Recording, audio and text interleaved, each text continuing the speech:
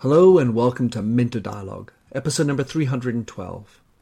Today is Sunday the 27th of January 2019, and this interview is with Michael Ventura, who's the founder and CEO of Sub Rosa, a strategy and design practice that believes that meaningful work starts with applied empathy. He's also the author of the book of the same title, Applied Empathy, The New Language of Leadership. Michael works with companies around the world on how to apply empathy to business, specifically focusing on cognitive empathy, and provides a cogent argument to persuade business leaders on why empathy can help drive their business. In this discussion, we discuss how and why to bring cognitive empathy into your business, including a fascinating experience of bringing empathy to the cadets at West Point.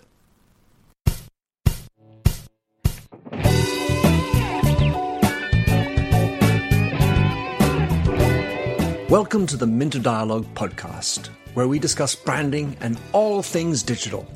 I am Minter Dial, your host, and you'll find the show notes on my eponymous site, minterdial.com. Enjoy the show. So, Michael Ventura, I'm so glad to have you on the show. You and I exchanged one of my trips to New York, and I came across you before I met you through all your work at Sub Rosa and your wonderful book called Applied Empathy, The New Language of Leadership. So in your own words, Mike, tell us who you are and what you do. Sure, and thanks for having the conversation. So I started Sub Rosa 10 years ago with the premise that doing work with brands and helping organizations grow and learn and evolve certainly needed, but it also needs something that I think was missing in the world, which was this idea of empathy and really perspective taking, getting into the shoes, getting into the mindset of other people, and using that to deeply affect how leadership takes place and also problems get solved. So we built a approach to that and have been flying that with clients in the for-profit and nonprofit sector for about a decade now. So when you looked at writing the book Applied Empathy, was it sort of the obvious thing it was only about empathy? Because let's say that there's other avenues of thought, which is, well, we could do with some more emotions at work as well. Yeah, I think it's a great way of thinking about that. I would say that for us, it is the entry point, but it is not the only point. With our way of solving problems, if we're doing a good job of getting out of our own heads, getting out of our own shoes early in the process, then all the logical side effects of empathy start to emerge, right? One of those side effects might be compassion. One of those side effects might be sympathy, right? And so one of the things that we've spent a lot of time talking with clients about is that we have to define empathy first and foremost, because when people hear it, often they misconstrue it for those side effects, right? They think empathy equals being nicer to each other, or empathy equals being more sympathetic. And while those are often good side effects, they are not empathy unto itself. And so for us, starting with empathy really kind of opens the aperture to find other more opportunistic areas to grow. To the extent that this is obviously a combined shared passion or topic, yet maybe everyone has a slightly different take on what is empathy and how it's not sympathy and compassion, which sometimes is the conflation that people make about it. So how do you define empathy? And then really specifically, why is it so important for business? Yeah. So our definition of it is self-aware perspective taking to gain richer and deeper understanding. And while self-aware is a loaded phrase, because certainly one can never be wholly self-aware, and if you are, you're probably not doing marketing services. The idea with it is that, can you be aware enough of your unconscious biases? Can you be aware enough of the tendencies you may have in the process of solving a problem or providing leadership to someone? And can you step outside of those for a period of time? Can you suspend yourself and really see and feel the world from someone else? And the type of empathy we're talking about is cognitive empathy. There are plenty of books and plenty of discourse around what some people call almost a quote-unquote feeling into someone else, which is a bit more somatic empathy. You read articles and papers written about how particularly nurses and doctors suffer from what's called now empathy burnout, because they're feeling the emotions of their patients so regularly that it's actually taxing on their own system. And that's not the type of empathy we're talking about. That is a place you can go with this, certainly, and there's pros and cons to working in that way. But for us, it's very difficult to get people to go straight to that. It's not something that everyone has a ability to do. It's not something everybody has a willingness to do. So what we really focus on is cognitive empathy. Can you suspend your own perspective enough to view a situation from the shoes of another and understand their point of view deeply enough that you can use that as an input to your interaction with someone? And so to answer your second question, that's why I think it's really a meaningful tool for business, because what we're talking about from a leadership standpoint is if you can't do that, if you can't see the situation from your colleague or your boss or your team's point of view, or your client's point of view in certain instances, you will be ultimately doing a disservice to them in the interaction. So when you're dealing with your customers, Michael, you are obviously talking about leadership, and as I try to dissect it in my book, Artificial Empathy, I talk about empathy as something one can do within the company and then without the company towards the stakeholders and customers. To what extent if you had to weigh up, where is the best payoff in terms of upping your empathy, how do you gauge that when you're talking to your customers? That's a good question. I think it kind of depends to some degree on the job to be done, right? So, for example, a CEO in a multinational is probably spending most of their time managing direct reports and dealing with the internal machinations of the business, right? They're thinking about how each of their direct reports is solving problems, thinking through solutions, and their expectation is often that those direct reports are doing enough of that work externally that they're bringing that view into their solution already, right? So it kind of depends on the role you play.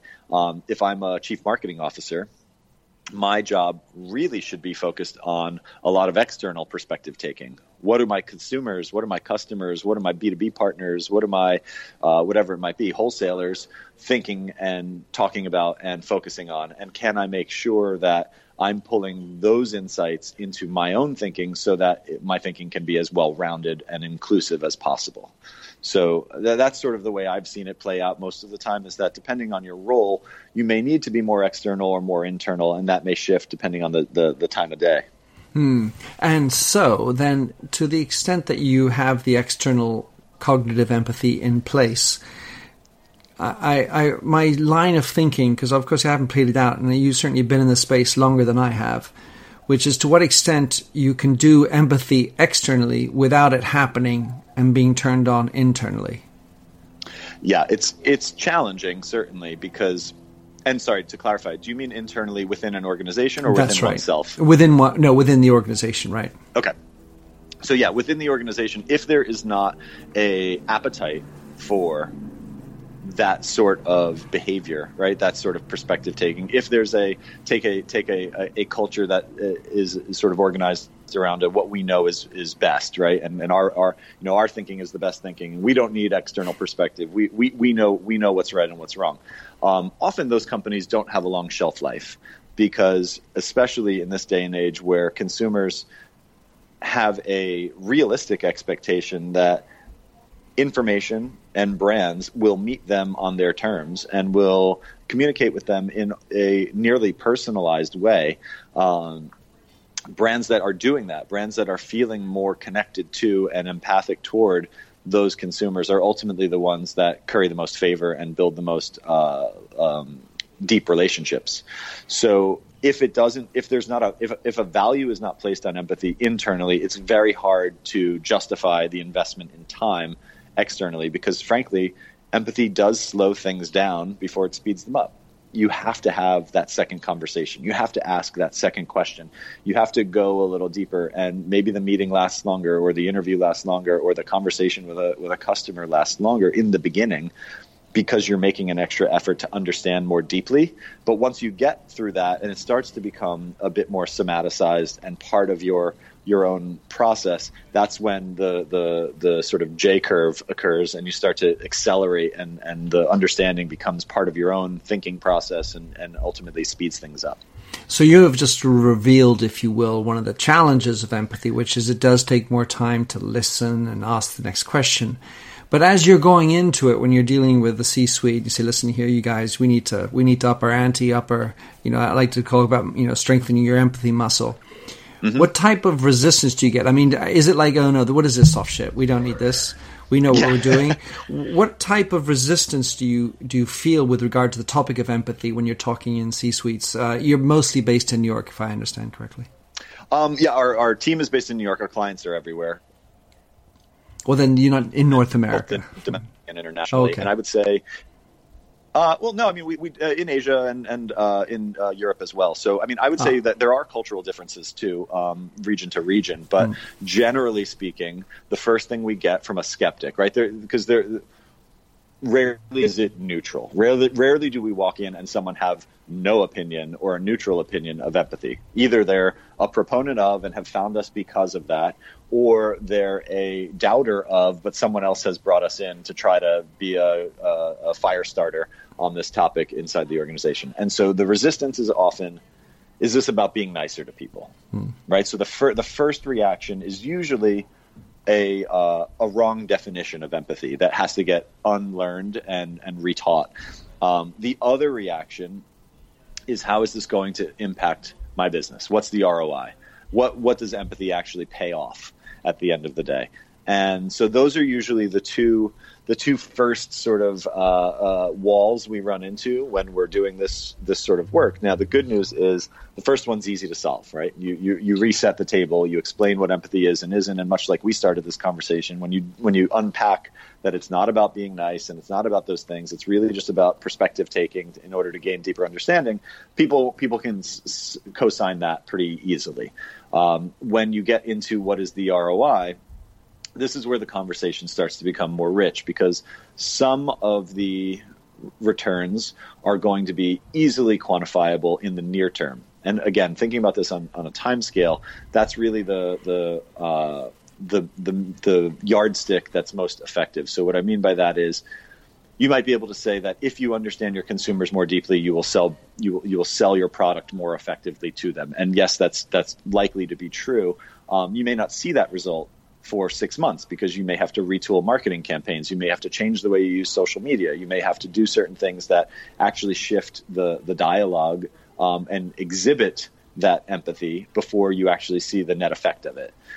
There are other things, though, that are often less quantifiable in the near term on an internal basis. So what you find is that teams become more collaborative. They become more higher functioning. Your retention of top talent increases. Your ability to recruit new talent increases, because the sense of understanding and the willingness to put yourself into the shoes of other people starts to breed this different shift in culture that starts to become more inclusive, more collaborative, more inviting. But that doesn't happen overnight, right? That takes practice. That takes recommitment time and time again to this idea in order to see it bear fruit.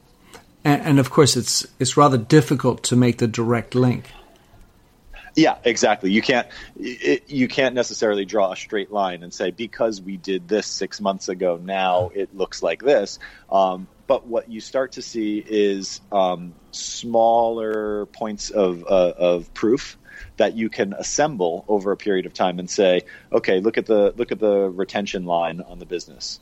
Look at the sales line on the business. Look at this, look at this, look at this. And when you overlay all of those on top of each other and you track that back to when a more empathic process and an empathic leadership style started to be implemented, you can really start to see the correlation. So have you ever had a situation like this, Mike, where someone says, all right, yeah. All right, I get point one, I get point two. It's going to be good long term, even though I have no idea. Wing and a prayer. I've got 15 minutes. What do I need to do to make our organization more empathic? Yeah, for sure. It's a very common thing for us. One of the first things that we have to do is teach the ability to listen, right? And unteach the ability for people to do what is most common, particularly in high-paced, often pressure-cooked C-suite level conversations, which is when someone is talking, you are planning what you want to say. You're not listening. Right, you're actually you're half listening, but you're really kind of planning your rebuttal, or you're planning your response to whatever it is they're getting into. It's also about teaching and bringing into practice this idea that external points of view should be valued and should be included in the process, and without them, you're really perpetuating an echo chamber where you may all 5-6 of you in the C-suite sit in a room and believe you know the right answer, but what are the external points of view that have been brought into this room to help validate that? And frankly, that is only learned in practice. Most of this stuff is only learned in practice. It's not learned and made successful only by theory. You have to put it in motion and see. And so that's where some organizations stumble, because they may do the half-day training for their leadership team, but then if everyone goes back to business as usual, nothing's going to change. And so having the ability to check back in on them, having the ability to make sure that progress is being made, and to have measurements in place that we can go back to time and again and say, how has this evolved? How has this changed? What have you learned? What's improving? That's really where the rubber meets the road. So give us an idea of those checks and balances or measurements, because as you say, so many of these, this is a behavioral challenge, and it involves having the time to clean the slate before I listen to what Mike Ventura is telling me. And then it requires me, maybe based on that, what insightful questions should I be asking, which is about helping me understand better what's in Mike Ventura's context, not how I'm going to slap him with my next question or sell him my next product. Right. So I'll give you an example with a technology company that we've been working with recently. So their mid-tier management rung in the organization, so people who have probably somewhere between 10 and 20 years of experience, who are responsible for leading teams of probably as 300-400 people, perhaps as small as maybe 5 to 10 people, have had a challenge with using empathy, because their responsibilities are, this is that pinch point, that complex pinch point in a lot of organizations, where you're at this level in the organization where you've been given a lot of responsibility, but you don't necessarily have tons of experience with that type of responsibility. You've got a lot of pressure and demands. You're managing up and you're managing down, and so much of the business's success is really highly reliant on your ability to do that well, to go up and go down, to go out and go in. And so one of the things that we're able to do is to actually take a look at performance evaluation criteria, as well as remuneration structures, and figure out, either in the form of peer evaluation or measurable things like employee churn within your team, or retention of clients, or whatever the right metrics are, depending on your organization. How do we put those in place and evaluate them on a quarterly basis, so that you're getting quick real-time feedback? This isn't annualized. This is kind of learning things in real time, to see how well you're doing, but tying it to comp, tying it to some form of remuneration is sometimes the incentive that needs to be put in place, right? So if your colleagues who you are reporting into, so you're managing up relationships, are telling you you're doing a great job and you're delivering great work, and it seems to be connected to the consumer needs and all of this sort of stuff that matters, but all of your direct reports have said that you don't listen, you don't provide enough mentorship, and you're not making enough time to really understand what's happening in the world around you, well, then that's going to directly impact your promotions, your growth, your bonus, your comp, whatever it might be.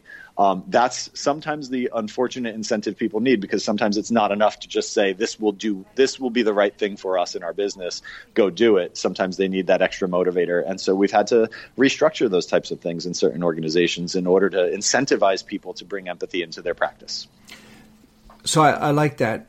I was in a podcast I had with Norm de Greve, who's the CMO of CVS. Their approach was, in terms of measurement, to ask the question in their questionnaire of customers, did they feel that the service they received in the store was empathic? And so that's just a direct question. Yep. I was wondering to what extent you would be a believer in asking the direct question, and or should there be surround sound questions that really qualify what perceived empathy is? Because in the end of the day, that's what we're usually talking about. Yeah, it's, and this isn't a cop-out, it's probably a bit of both. I think that the direct question is certainly valuable, but you have to make sure that those terms are well defined because, like I said at the beginning, empathy is what I've come to find one of the most often misdefined terms in people's minds. People have empathy has been so overused, particularly in the past few years. And there is, even within the proper definitions of empathy, the difference between, a feeling into and somatic empathy versus a cognitive empathy, right? So what do we really mean by this, right? Did you feel understood by your pharmacist when you came and filled your prescription? Might be a better phrasing of that than using the word empathy, so that we can really drill in on what is the pure ask inside this, right? Because if we leave it to the everyday consumer to self-define empathy, we may have a hard time. That said, peripheral questions that may wrap around that, how does the pharmacy environment feel? Do you feel, on a scale of 1 to 5, how welcome did you feel when you came in, right? How understood did your problem feel, right? Those types of questions might help round out the point of view a bit more. In my research, I had a lot of great people to whom I was allowed to ask questions and get some feedback and better understand the nuances and the different ways people approach this. Marie Miyashiro, who's also a leader in the empathy space, based out in wonderful Hawaii, she talks a lot about the importance of self-empathy. So I was wondering to what extent that comes into play in the way you work with your customers.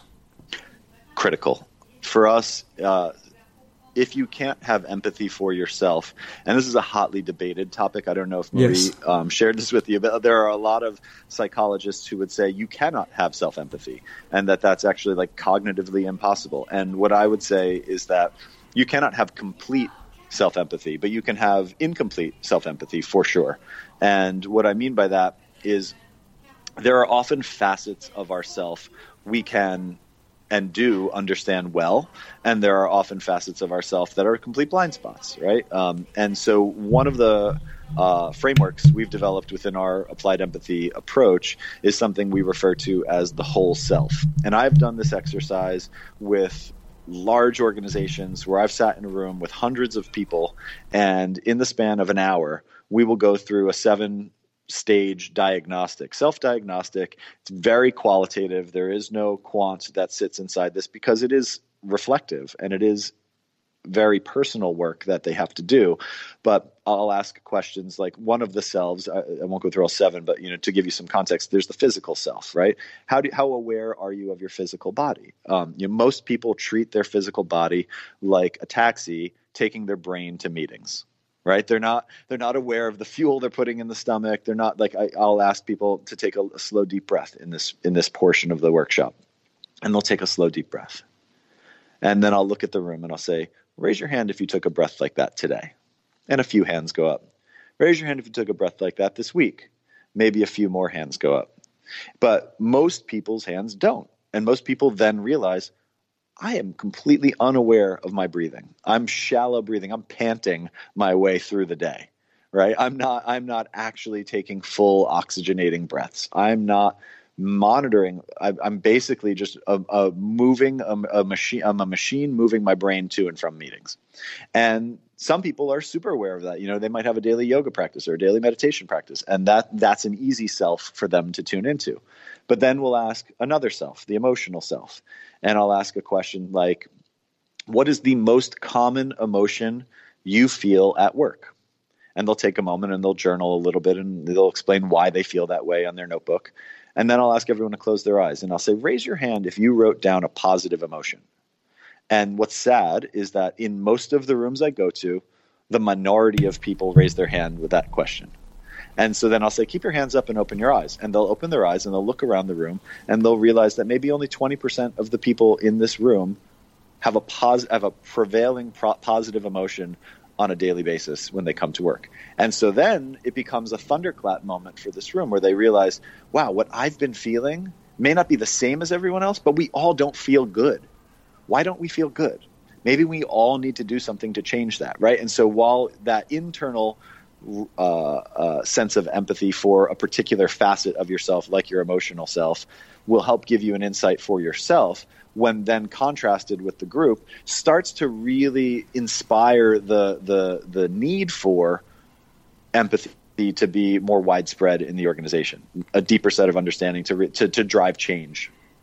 So I want to get into the next point about West Point in a second, because that's of super interest to me. But at some level, we talked about the sort of the soft touch, the loosey-goosey emotion, empathy. Sorry. At some level, if we're talking about self-awareness and hopefully to some level of self-empathy, it does seem to me that meditation and yoga are really instrumental in as part of getting there. Yet, can you do it well without it? I think so. I think that it certainly helps, no doubt about it. And anyone who is putting time into mindfulness in some way, shape, or form, or self-care through yoga or some other practice, is probably getting a fast track on this process. But there are certainly people who eschew that for whatever reason, founded or unfounded, and can still practice cognitive empathy in a way that is valuable to their decision-making and leadership style. So that might be in the form of interviews or conversation. They might be more inclined to have dialogue than have internal meditative time, but they may still get to the same insight. It might just take a little longer. It might be harder to quiet the internal dialogue over time because that muscle is not as well trained. All right, so I'm thinking for this next question, since what you've said already somehow precedes it, but in my book I talk about the difficulty that I imagined of rendering hostile environments empathic, and I specifically talked about the idea of trying to tell all your prison guards and prisoners to be empathic. And, having been in a few prisons and observed what's going on, it seemed to me from the outside that would be a tall order to ask these people to show empathy to one another, guards to prisoners, guards to guards, and prisoners to prisoners.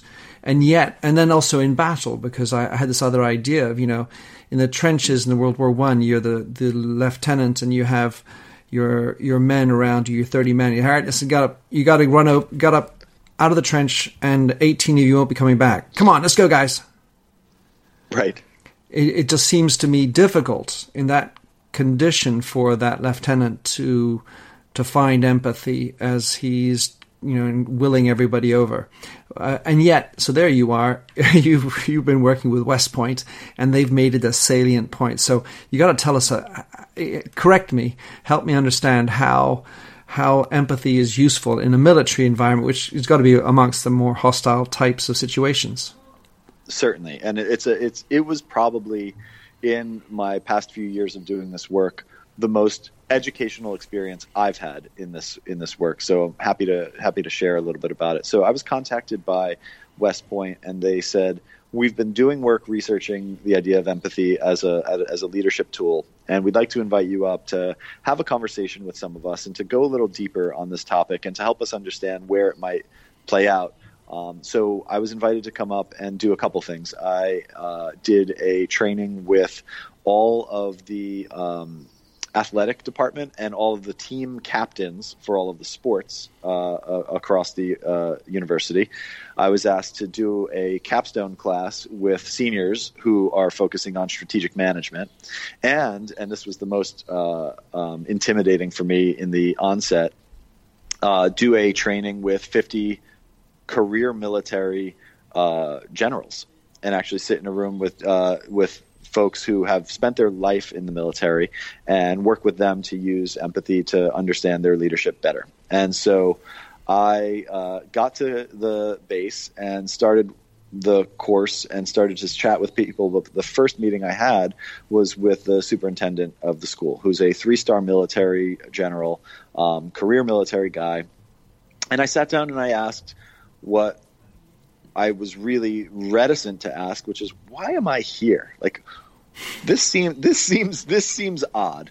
And he was gracious, and he actually said, I know what you're probably thinking, and I'll tell you why I think empathy is important. And he said a couple points that are worth repeating. One of them was that we are, as a military, civilian led. And I kind of took a pause at that moment, and I thought about it, and I was asking myself, what does he mean by this? And so I said, what do you mean you're civilian led? And he said, well, we don't actually decide when we go to war. We don't decide who we fight. We don't decide what we deploy and where we deploy it. Congress does, and the president does, and we are at their beck and call. And yes, how we do it and the ways in which we do it may be very well governed by us. But if we don't have the ability to perspective take, if we don't have the ability to really understand our civilian leadership, then what the hell are we sending our guys and girls in this country to go do? We don't know. If we don't understand why we're doing this and why they want us to go do this, then we're going blindly into battle for reasons we don't know. So the first and most important thing I need to train my cadets to understand is why we do what we do. And the only reason they're going to the only way they're going to do that is with empathy for our civilian leadership. And I thought that was fascinating. I'd never thought about that in that context before, but it makes perfect sense. The second thing he said was, I am not in the war business. I am in the peace business. And my ideal state is not losing any soldiers and living in peacetime. He goes, we don't want to go to war. We don't want to leave our families. We don't want to be fighting. We don't want to come home with fewer people than we left with.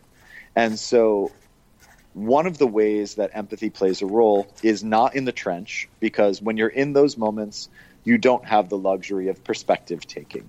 You can't say, I wonder what that person at the other end of this alley is thinking and how they feel, right? You have to act, and you have to act without hesitation. But there is downtime in battle. We don't fight in far-off jungles exclusively anymore. He goes, a lot of our wars are fought in cities, and a lot of our wars are fought in amidst civilian populations. And so let's say I have a soldier walking down a street in Kabul, and he sees or she sees a frightened child standing outside their family's market because there's this big foreign hulking body walking towards them in military gear, and they don't understand what's going on. Am I training the type of soldier who will walk right past? Or am I training the type of soldier who might notice that and take a knee and have a conversation and maybe get invited in and sit down for tea with that family and have a real dialogue about why we're here, and it's a peacekeeping mission, and it's not a this or it's not a that, or what they're going through and they're fearful, and or maybe that there's an insurgent population that we don't know about that actually this family does, that might share a piece of intel that might actually save lives at some point. And he said that type of human-to-human interaction is what we need to not anesthetize but actually encourage in the leadership, because West Point is a leadership academy. And we are training people who, when they graduate from here at 22 years old, and if you can remember what you were like at 22 years old, because I thought of myself in this situation, he said, look, they are responsible for 40 lives within 6 months of graduating from here. And if they don't know how to perspective take on those 40 lives, many of whom may not have a college education, may be coming straight out of high school and enrolled in the military, and these folks have to make an effort to really understand those in their command and make sure that they lead them effectively, or else people are going to die. And then I'll close with this. The last thing he said, which I thought was also really just salient and interesting, was most people will not become career military people. Most people will do their tour, maybe do a second tour, but then they will likely move into the private sector. He goes, and what I want to make sure of, because in my experience as a leader, I have learned over the years that the number one skill for leadership is really born out of empathy. I want people to look down a resume, and at the bottom, when they see what education they have, if they see West Point, they know they're getting an empathic leader. Wow. That's sort of legacy stuff. Absolutely. Those talking points I have shared in so many meetings, because most people have the same reaction I had, which is, I never thought I would hear that from a military institution. And it made me feel so heartened to know that that's the type of thinking and that's the type of leadership that is taking place. What I take away from that, if I'm in business, is the localization of the need. And maybe the business cases, the stories that you told, it makes it come alive, as you can just imagine the soldier, from all the footage we see on television, we can imagine that soldier with that huge helmet and all the gear and the semi-automatic or whatever he has in his hands, and how empathy could play a specific role in that moment as he typically walks by a local villager. Right. So, what are the things you mentioned that presidents make decisions as far as going to war, and that's what you have to deal with? President Obama spoke about the empathy gap in the United States. Do you agree? And then you, having worked with the White House under Obama, tell us what you did there, and whether you had a chance to chat with him about this particular topic, or at least who in there did you work with in order to close this empathy gap? Yeah, so I'll definitely start with saying I agree. There is an empathy gap. I think that we have gotten myopic culturally, and sort of our view is the only view, and look no further than the polarization of the way news is delivered across the 5 major news networks, and you'll see that the same facts get delivered in very different ways, and very little of it is objective, and it's all spun in certain directions to sort of appeal to different groups, and as a result, I think we kind of have picked our channel and assume that is the only way the story is told, right? So our perspective is sort of myopically focused on our own bias. So the Obama administration, we were fortunate enough to be contacted in the last 18 months of the administration, and it was because the president realized something really important. He realized that they had started a lot and weren't going to finish it if they didn't have help, because 18 months is not a long amount of time to sort of close out on the litany of initiatives that the Obama administration put forward. And government, no surprise to anybody, moves really slowly. And so they said, if we don't get some help from the private sector, we're not going to accomplish the promises we've made to people. And so there was a collection of about 30 organizations, ourselves included, that banded together and actually volunteered pro bono services to the administration during the last 18 months to 2 years of their administration, in order to help take on certain problems that couldn't ordinarily get solved under the normal timeline. And so what we were asked to do was work directly with the West Wing, and particularly the Office of the First Lady, on an initiative focused around STEM education in Indian country, in the Native American communities here in the U.S. And the reason for that was they realized that if we want to change the trajectory of these young lives on the reservation, a lot of work needs doing. The education system there is pretty broken. The connectivity there is often non-existent. I mean, some communities, if they have internet, are running on dial-up still. Some certainly do have broadband level connectivity, but most do not. And so, how are we going to help these communities that are in such deep need, often deeper need than even our inner cities, because of the lack of connectivity and the lack of technology, even just in the form of like computers and equipment and things like that. And so one of the ways that they wanted to do that was through deep understanding, right? Was through actually getting out into those communities and understanding what was happening. And Indian country here in the States is not run in one clean-cut way. The Department of the Interior has some responsibility. Department of Education has some responsibility. There's a whole litany of folks that kind of have visibility and responsibility, and sometimes there's overlaps and sometimes there's gaps. And so we had to come in and do an assessment of this program, which is called Generation Indigenous, and look at the Indigenous communities and understand where the gaps are, what the communication strategy should be, what the efforts in order to bring sort of higher level education and programs, particularly around STEM, into those communities, and what private sector partnerships might we be able to build vis-a-vis organizations like Hewlett-Packard or Google or others that could help sort of put more, fan the flames a bit more to help accelerate the pace of that work. And so that was the piece of work we actually dove into and spent about 18 months working on for them. Well, and got to work with the First Lady during that work, which was also really pretty amazing. Well, my takeaway, of course, and it's a non-partisan thought, is the idea of government working with private sector is probably extremely wholesome in terms of injecting efficiency models and effectiveness into what we know, as you said it many times, is a very slow, clunky situation. And anyway, so I applaud that fully, as well as the mission that you worked on. So brilliant. So I need to let you go and do your regular activity, Michael. I know that you are going to be speaking at South by Southwest. So I'd like to plug your session there on Monday at South by. The Monday, I guess that's the 10th? 11th, there you go. Yeah.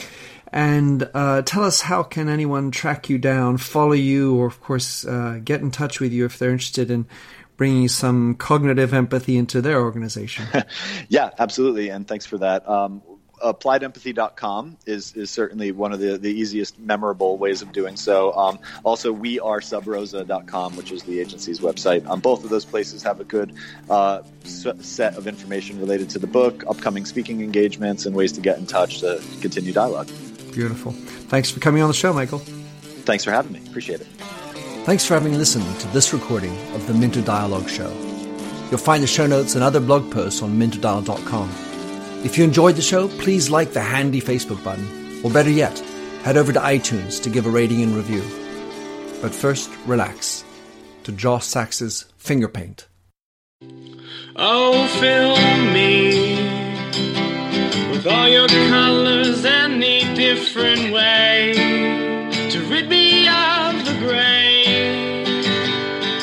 and heal me with all your imperfections that you mention in your lack of self-security.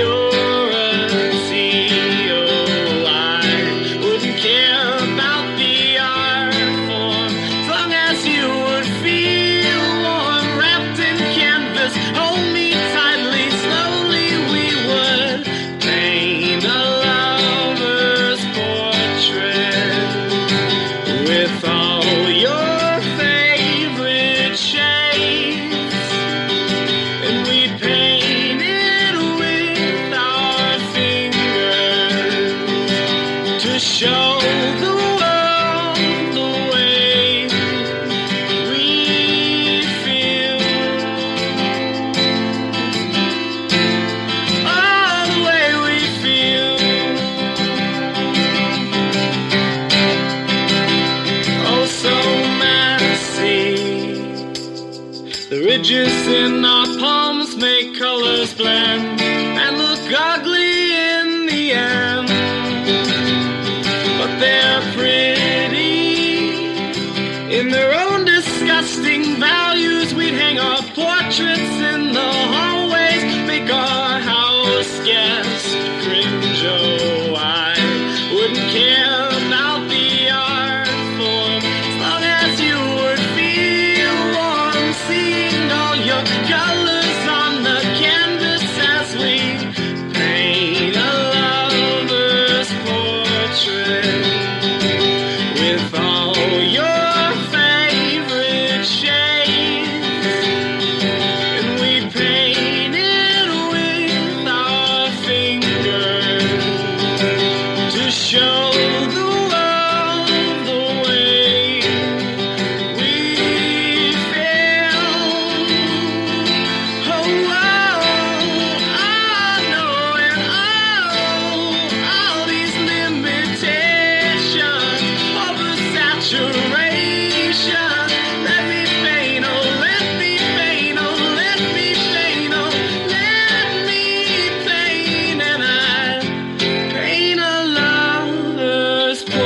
portrait with all your favorite shades, and we paint it with our fingers to show the world the way we feel.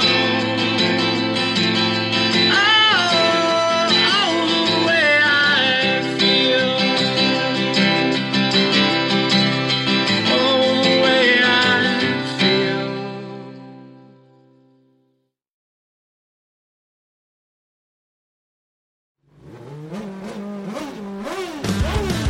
I'm Bruce Martin, host of Pit Pass Indy. Each week, I go behind the scenes of the NTT IndyCar Series and introduce our listeners to the biggest stars of IndyCar, which features the Indianapolis 500 as its cornerstone event. The men and women that compete in IndyCar may be the bravest athletes in all of sport, as danger lurks around every corner. They are able to look danger in the eye without flinching. That is why the NTT IndyCar Series features the best racing on the planet. Join me every week as we talk to the stars of IndyCar, including the legends of the Indianapolis 500 on Pit Pass Indy from Evergreen Podcast.